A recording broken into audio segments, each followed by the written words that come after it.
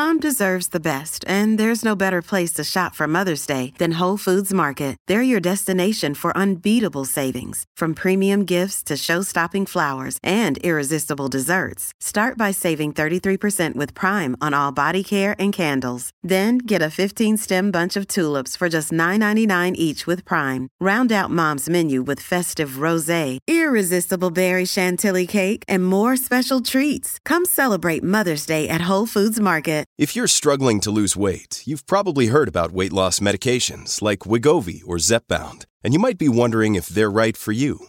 Meet PlushCare, a leading telehealth provider with doctors who are there for you day and night to partner with you in your weight loss journey. If you qualify, they can safely prescribe you medication from the comfort of your own home. To get started, visit plushcare.com/weightloss. That's plushcare.com/weightloss. plushcare.com/weightloss. It's time to break the silence and open up the dialogue around the topics of miscarriage and baby loss. No more shame, no more taboo. Let's ditch it for the sake of our children. The ones who are, the ones who will come. And in memory of the ones who never came to be. This is the Worst Girl Gang Ever podcast. Welcome back. Whoever you are, welcome to Shooting Stars. Do you remember that programme? Like it? I'm reading Bob Mortimer's book at the moment, The Satsuma Complex. Oh, are you? I don't remember that programme, but you've sung that on quite a few episodes. Yeah. It's good. You should look it up. It's funny. It's quirky. Back in the day, actually, we haven't done much singing on podcasts for a long time. No. You did something. You sung just before we started recording, didn't you? Do you want to give that another go? I said... Beck's trying to get headphones to work. I can't hear you. Say something. And you said... Say something, I'm giving up on you. I love that song. Do you? I'm going to listen to it after this. Oh. Who's it by? Big Wide World or something? Oh, I was going to say Sam Smith. I don't know. I have no idea. I'm not very good with names and... I have no idea. No idea. Like, I know... If I watch a film, I'll know the film that they've also been in, but I couldn't tell you their name. Do you try, though? Because that's one of my most amazingly... I just go on that IMDb. Yeah. A Great Big World. I'm good. I'm actually quite good at music and stuff like that. Are you? I'm shit at quizzes. Are you? Shizzer. Shit quiz. I know all the words to the song, but I can't tell you the name of the song or who sang it. Oh, now you said this, I know all the words to the song. You still haven't proven that. Everybody Get Up by Five. Yeah, I do know every single word. Just give us here we go. I went to an event a couple of weeks back and they had a karaoke machine, like a karaoke thing. And I put my name down, but they ran out of time, so I couldn't. Oh, is this the event where you text me about 15 times from the toilet because you were peeing for such a long time? Yeah, like a racehorse. You really were. And then my phone, I'm really drunk. I couldn't see. You know when you can't see. My phone went drinks silent. Were free. And then you're like, guess what? I'm still peeing. Oh dear. Anyway, we're not here to talk about Five or Laura's drunken antics. We are here to talk about friends and family and relationships and how they are affected when you lose your baby. Yeah. And they are, aren't they? They are. They all are. They all are. And it's something actually that we touch a lot on during podcast episodes, but we've not spoken sort of solely, concentratedly, I don't think that's a word, about it. And lots of, so many people are affected by it because I think the biggest ones are your relationship, the relationship you're in, and basically your friendships and how you expect some people to be amazing and they're not. And the other friendships, you don't expect something of someone and they step up to the plate. And I think that's... Yeah, that's what I was going to say, is that a lot of these relationships can be affected. It's not always in a negative way. No. But they're the ones that stick with you, usually, aren't they? And sometimes it's irreparable damage. or sometimes not. I've got a very dear friend that I've known for years, and going through my losses, she was really shit. Oh, sorry, it's me flicking a pen around. She was rubbish. She'd always say the wrong thing or not say anything at all. And when I spoke to her about it, she was like, I just don't know what to say. It's just so sad. I just don't know what to say. But would withdraw and disappear and not help me at all. So what I decided to do after, and because my losses spanned several years, I sort of got used to it, and I didn't tell her in the end. She's a good friend, still a very good friend, but she's not that friend. She's not the person that I needed when I went through loss, or I was feeling sad about not being able to conceive. And would you say able to maintain that friendship because I didn't put the pressure on it in that respect? But is it the same, the friendship? Is it the same as it was pre-experience? Yeah. Do you feel the same way about her? Yeah. That's good. Well, she's an old friend. I know her well enough to know that she's fucking useless at like emotions and things like that. Yeah. So yeah, I just didn't put the pressure on her. She made it clear that she couldn't handle it. So I was like, well, fine. But I had enough people around me. I had other people to help me through. Didn't need her. Yeah. I think that's amazing that you've been able to maintain that friendship. And it's amazing that you've had the sort of sense of self enough and sense of her and sense of friendship enough to be able to maintain it. But I think is not the case for lots and lots and lots of people. And I think one of the main offenders in that group is our parents, who are from a generation where you didn't talk about it. You shouldn't talk about it. It's no one else's business. It's a private matter. It's, to do with your fertility organs, and that area of your body. And therefore it should be hushed. And I think that's what people find a lot, even with their people who had close relationships with their mums, suddenly found that they didn't have as much common ground, or they struggled to talk to them about it because they felt like, that darting of eyes, like you're talking too loudly, who's listening, that kind of uncomfortable. And talking to someone who's uncomfortable when they're talking to you is not a good way. It just makes you anxious, doesn't it? Yeah. So like, how do you circumnavigate that with people that you absolutely do not want to break bonds with, like your parents? Yeah, I've spoken to lots of people about this, and the same sort of thing. They take the pressure off, and some people don't tell their parents anything because they know the reception it's going to get. Some people will tell them basic details, but that's what my advice would be. If you have people who are supporting you and who understand and can give you what you need, then the way to save the relationships with the other people is just to take the pressure off them. So,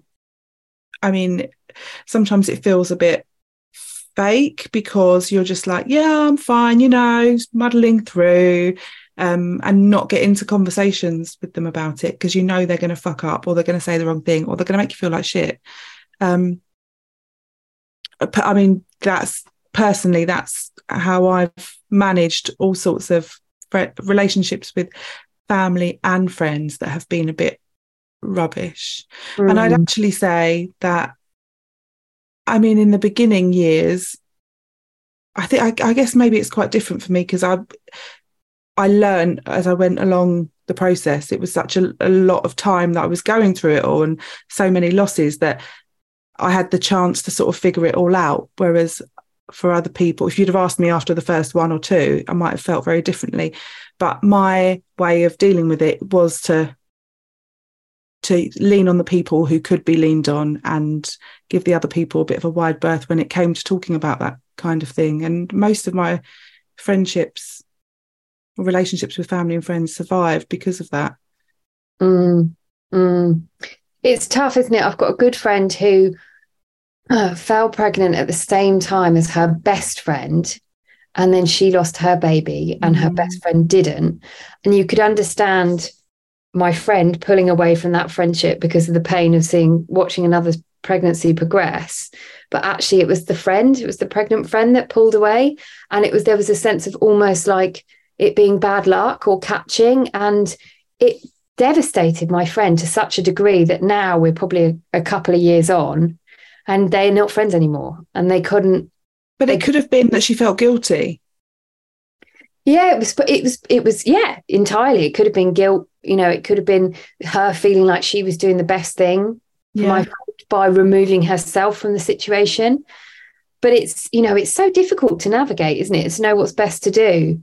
We always talk about telling people what you need from them. And I think in those sort of situations where you've got people with a similar due date, for example, I think you have to lead the way, and you shouldn't have to. But the fact is, shoe on the other foot, you don't know what that person needs. And so what's going to hurt them the least, withdrawing, it feels like that would be the most sensible option, unless you know how to handle them and how to move forward in that relationship, being guided by them.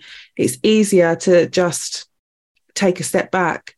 It's happened to me recently with my last pregnancy. There were people that I was quite close to who, you know, I got pregnant and had a baby and they didn't. And it's created a bit of distance, but you know, I check in every so often and I just let that distance be. And if they want to get in touch with me, then they can. But otherwise, I just check in with them regularly. And it's quite sort of superficial now, whereas it used to be more, it used to be a deeper friendship. But I just trust that will be something that picks up again as I'm not so engulfed in like new motherhood. Yeah. These things, they can, I think it's all just about, you know, we say telling people what you need. Like communication on the whole is so important. And instead of just not saying anything, just sending them, just checking in on a regular basis, even if they don't reply, just reminding them what you need. But I do also think that if someone is consistently shit with you, then it's completely okay for you to distance yourself from them and for you to kind of cut those ties. And if that friendship is not giving you anything in terms of comfort, support, love, everything that a friendship should do, then you shouldn't feel guilty if you're the one that ends up saying, well, actually, you know, I'm going through a really tough time. You're supposed to be my friend. You're not doing what a friend should do right now. Therefore, I don't want you to be my friend anymore. Yeah. That's hard, isn't it? It is hard, but the last thing you need is this sort of meandering, failing friendship on top of you, making you feel guilty or making you even, you know, taking up your headspace when you're so already in a muddle with everything that's going on. I think sometimes you do have to cut ties. When people are consistently shit or nasty, or, you know, you walk away from meeting them and you're in tears, then but I do think that distance helps. Just helps things simmer down. When you're angry, you could just be like, I don't want to be fucking friends. I don't want to be friends with that dickhead anymore. I was trying to think of a polite word, but dickhead is the same. And I think, it's hard. It's so hard because we can't really give advice on this because it depends on that relationship with that person, how much they mean to you. You know, you can either cut all ties, you can give it some distance and see how it goes. You can speak your mind. You can tell them, look, you're a good friend to me. I want you in my life, but at the moment I'm struggling. So, you know, and then create distance.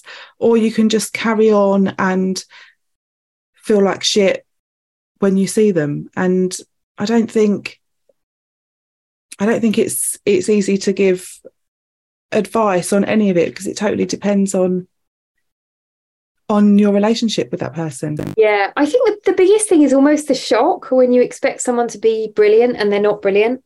It's that initial like grief of, and you feel like I'm grieving my baby, And now I'm grieving a relationship, which I thought it's like another knock in your confidence, because you thought you had this rock solid relationship with a friend, and then they don't do what you expect they would do, or maybe they don't do what you think you would do in that same situation. Yeah. Suddenly, not only you're questioning your body and your life and your ability to be a woman and all that, you're questioning your relationships as well and your friendships as well. And that's, I think, the hardest thing is that level of uncertainty that it adds to about your life and what you thought you knew, the confidence that you had in the world and relationships around you. That's the hard you part. think, like, am I overreacting? Should I be this upset about this? Or should I, and that's onto the ugly feeling, should I feel so jealous of them? And yeah, it's hard. You're just constantly living inside your head, aren't you? Yeah, constantly. And I think the only way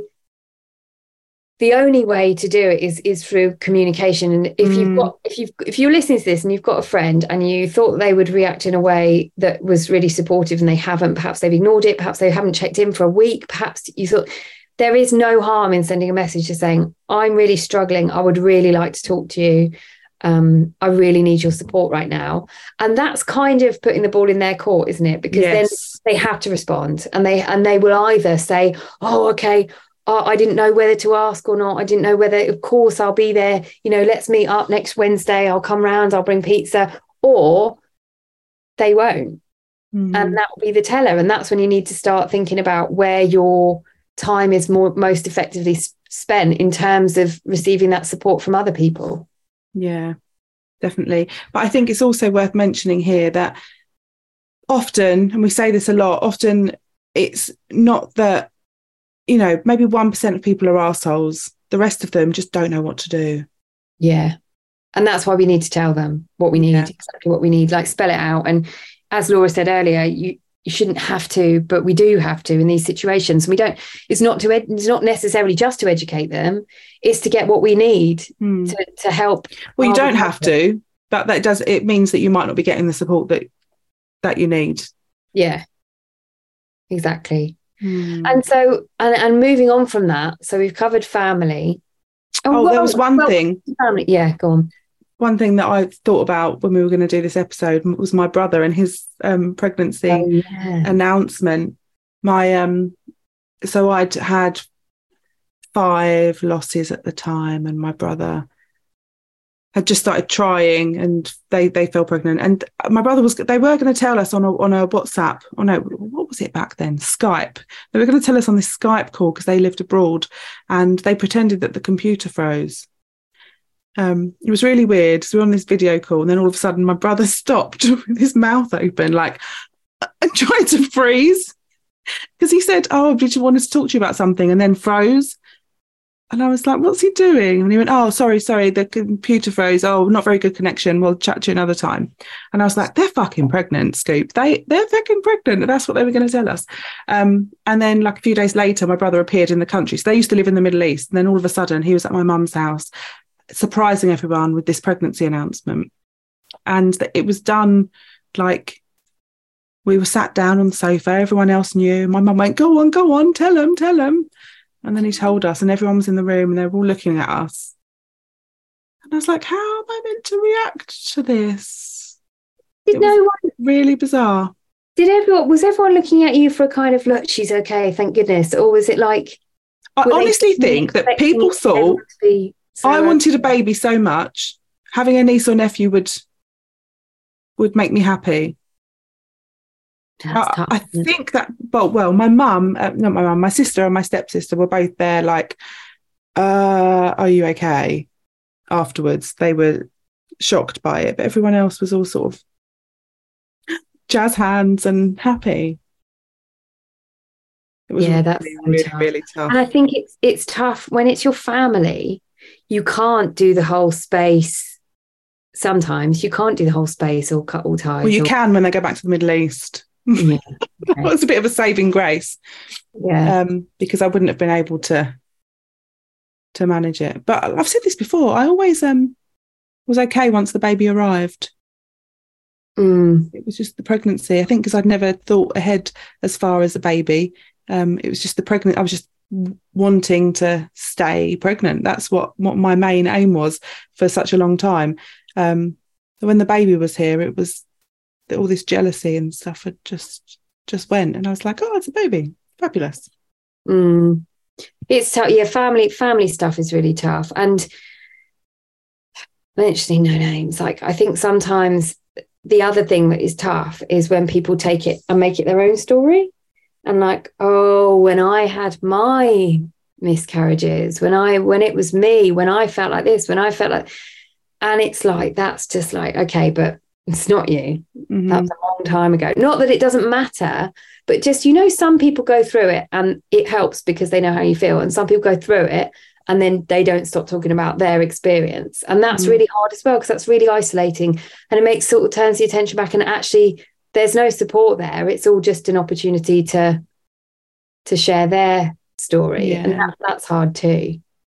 There's so many different, like, it's so multifaceted. There's so many different instances of pain within this kind of friendship family dynamic when things change, when you go through something so massively traumatic. I just should put a disclaimer in here. My brother's not an arsehole. He's a really nice guy. Just didn't know what to do. Just FYI. You talk about it in your book, don't you? Yeah. Laura's book. Did you notice that I brought up your book then? Yeah. First time ever. So, the warrior ship, we wanted to come and tell you a little bit about it, didn't we, Bex? And in case you're already going, why? We don't want to know about a fucking ship. The warrior ship is our online membership for warriors in this community. It's packed full of stuff. So we just want to tell you about some of the stuff. All of the content from all of the courses that we ever run is in the warrior ship. So there's loads to get your teeth into. And we are also developing modules for what happens after. But not only that, we've also got a ton of educational workshops running once a month. In the coming months, we have got body positivity workshop, gratitude workshop, and loads more. And on top of that, we also have a resident mental health specialist. And on top of that, as if that wasn't enough, there's 13 events every month. And there's stuff popping up all the time as well that other people are organising that you can be a part of. So it really is thriving. And all you have to do is head to the link in our bio or visit our website, and you can be a part of this too. We love to see you there. So that moves us on to relationships, which can be the hardest of all. And we talk about this a lot with Jess and Jules Burnett. Jess and Jules in a podcast episode, a recent podcast episode. Laura will probably tell you which one. Oh, I have no idea. I lost count after season 2. Fair enough. Too many. And it's just all about how you deal with grief differently. And if there's no effective communication, it can really drive a wedge in your relationship, right? Because you begin to feel like one of you might feel like the other one doesn't care enough because they're not crying every day, or not, or how can you be able to go out? How can you just go out with mates and like act normal and smile and laugh when I'm here and I'm on my own and I can't face the outside world, and you don't care about everything as much as me, and all those kind of feelings that creep in that are actually it's difficult to share that stuff, isn't it? No matter how close your relationship is, it's difficult because you're making yourself even more vulnerable than you already feel. Yeah. I was going to say that trying to conceive is hard on relationships as well. And particularly trying to conceive after loss, when there's that like sort of double-edged sword of wanting a positive pregnancy test and fearing it at the same time. And then the trying to conceive sex. Timed and perfunctory. Yeah. And when your whole world is around that, you start to, lots of women start to feel like this, what's the point in doing it outside your fertile window? It's waste, right? Yeah. And that's tough in a relationship. And then, the loss itself, when you have those conflicting feelings and some people feel like, are they blaming me? You know, do they think this is my fault?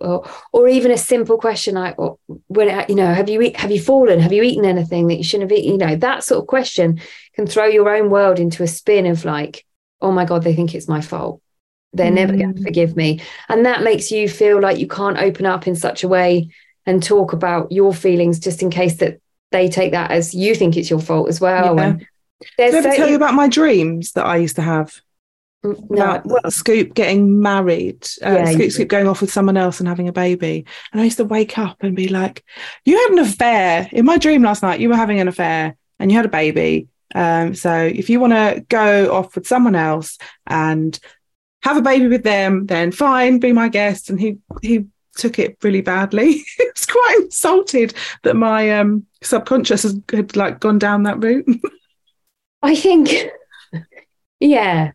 I've been angry after dreams before. Like, you can't help it. It's a feeling that you can't shake. It's a horrible feeling that you can't shake. But I also think that a lot of things that we hear from men are, there doesn't seem to be, generally speaking, of course, there doesn't seem to be such a need for men to have a baby. That is just a general feeling. And lots of men have said, we were fine before, we'll be fine if it doesn't happen. Yeah. And then when a woman is like you said to Scoop, like, oh, you should go off and have a baby with someone else, they find it insulting, because it's like you're saying you're not important. You know, if the boot was on the other foot, you know, would you tell me to go away and I'd go and have if you found out it was the male who was the problem, would you then think, oh, I'll just go and have, you know, it sort of minimizes your relationship, doesn't it, when you say that sort of thing? And I think that's what men feel. And whereas it comes from a heart of like, I want this so much that I want you to go and get it somewhere else, or I'm so scared that you're going to get it somewhere else because I can't give it to you right now, or whatever. But actually, I don't think in general, obviously there are lots and lots of men out there that instinct is just as strong. But in general, I feel like, and it's the same with the grief stuff, it doesn't seem to be, generally speaking, the men who feel the grief more than the women.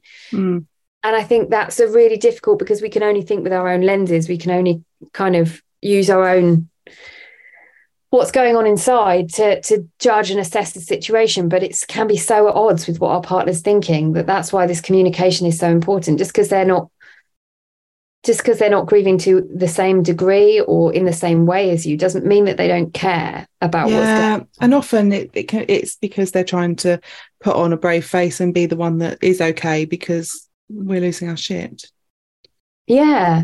And often, like, it's, you know, they don't know what they completely feel lost. They don't know how to respond, just as we don't know how to grieve. Like, they don't either, because their grief is not only their lost baby, but their grief is seeing us in such pain and being pretty helpless, being made to feel pretty helpless by it, because realistically, they've gone through the process of watching us physically through the pain, which certainly from my perspective was really traumatic for Rob, with all the blood and that whole hospital experience was hugely traumatic for him. And I felt almost a little bit more removed from it because it was happening to me.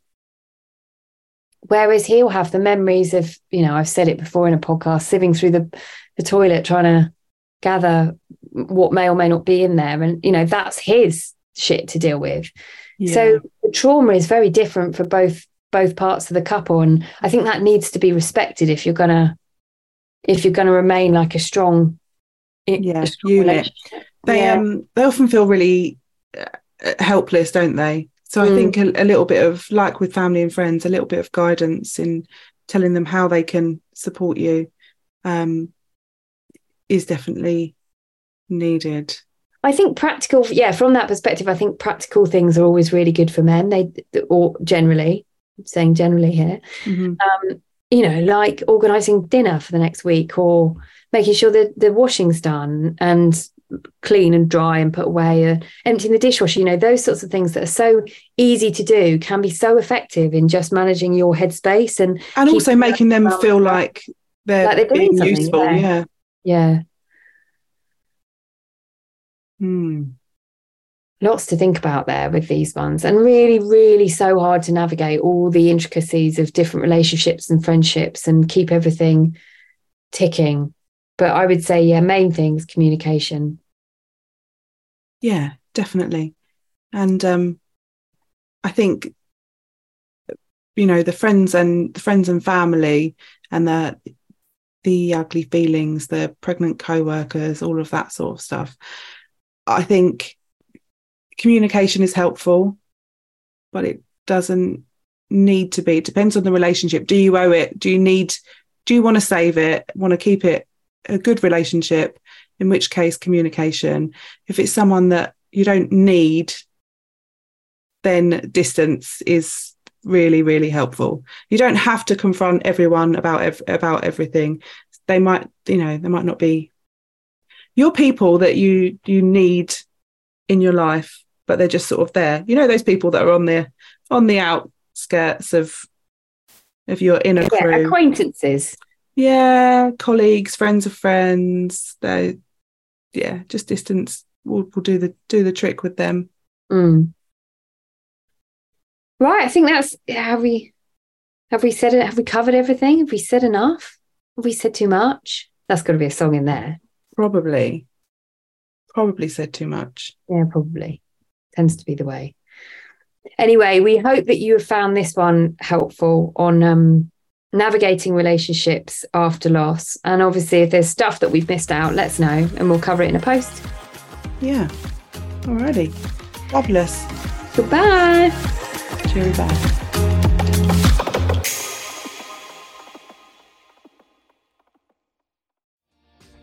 Hi, my name is Kay Adams, and to be honest, I'm not so good with the ageing process, so I enlisted my old chum, the filter-free Cara McKenzie, to advise. Could you imagine being a porn star? The room would need to be really hot for me to strip off. To be honest, she's not much help, but she is rather amusing. And along with some great guests, Jo Brand, Andy Oliver, Anton Dubeck, Ruth Langsford and Craig Revel-Horwood, darling, we are learning how to be 60. Listen wherever you get your podcasts.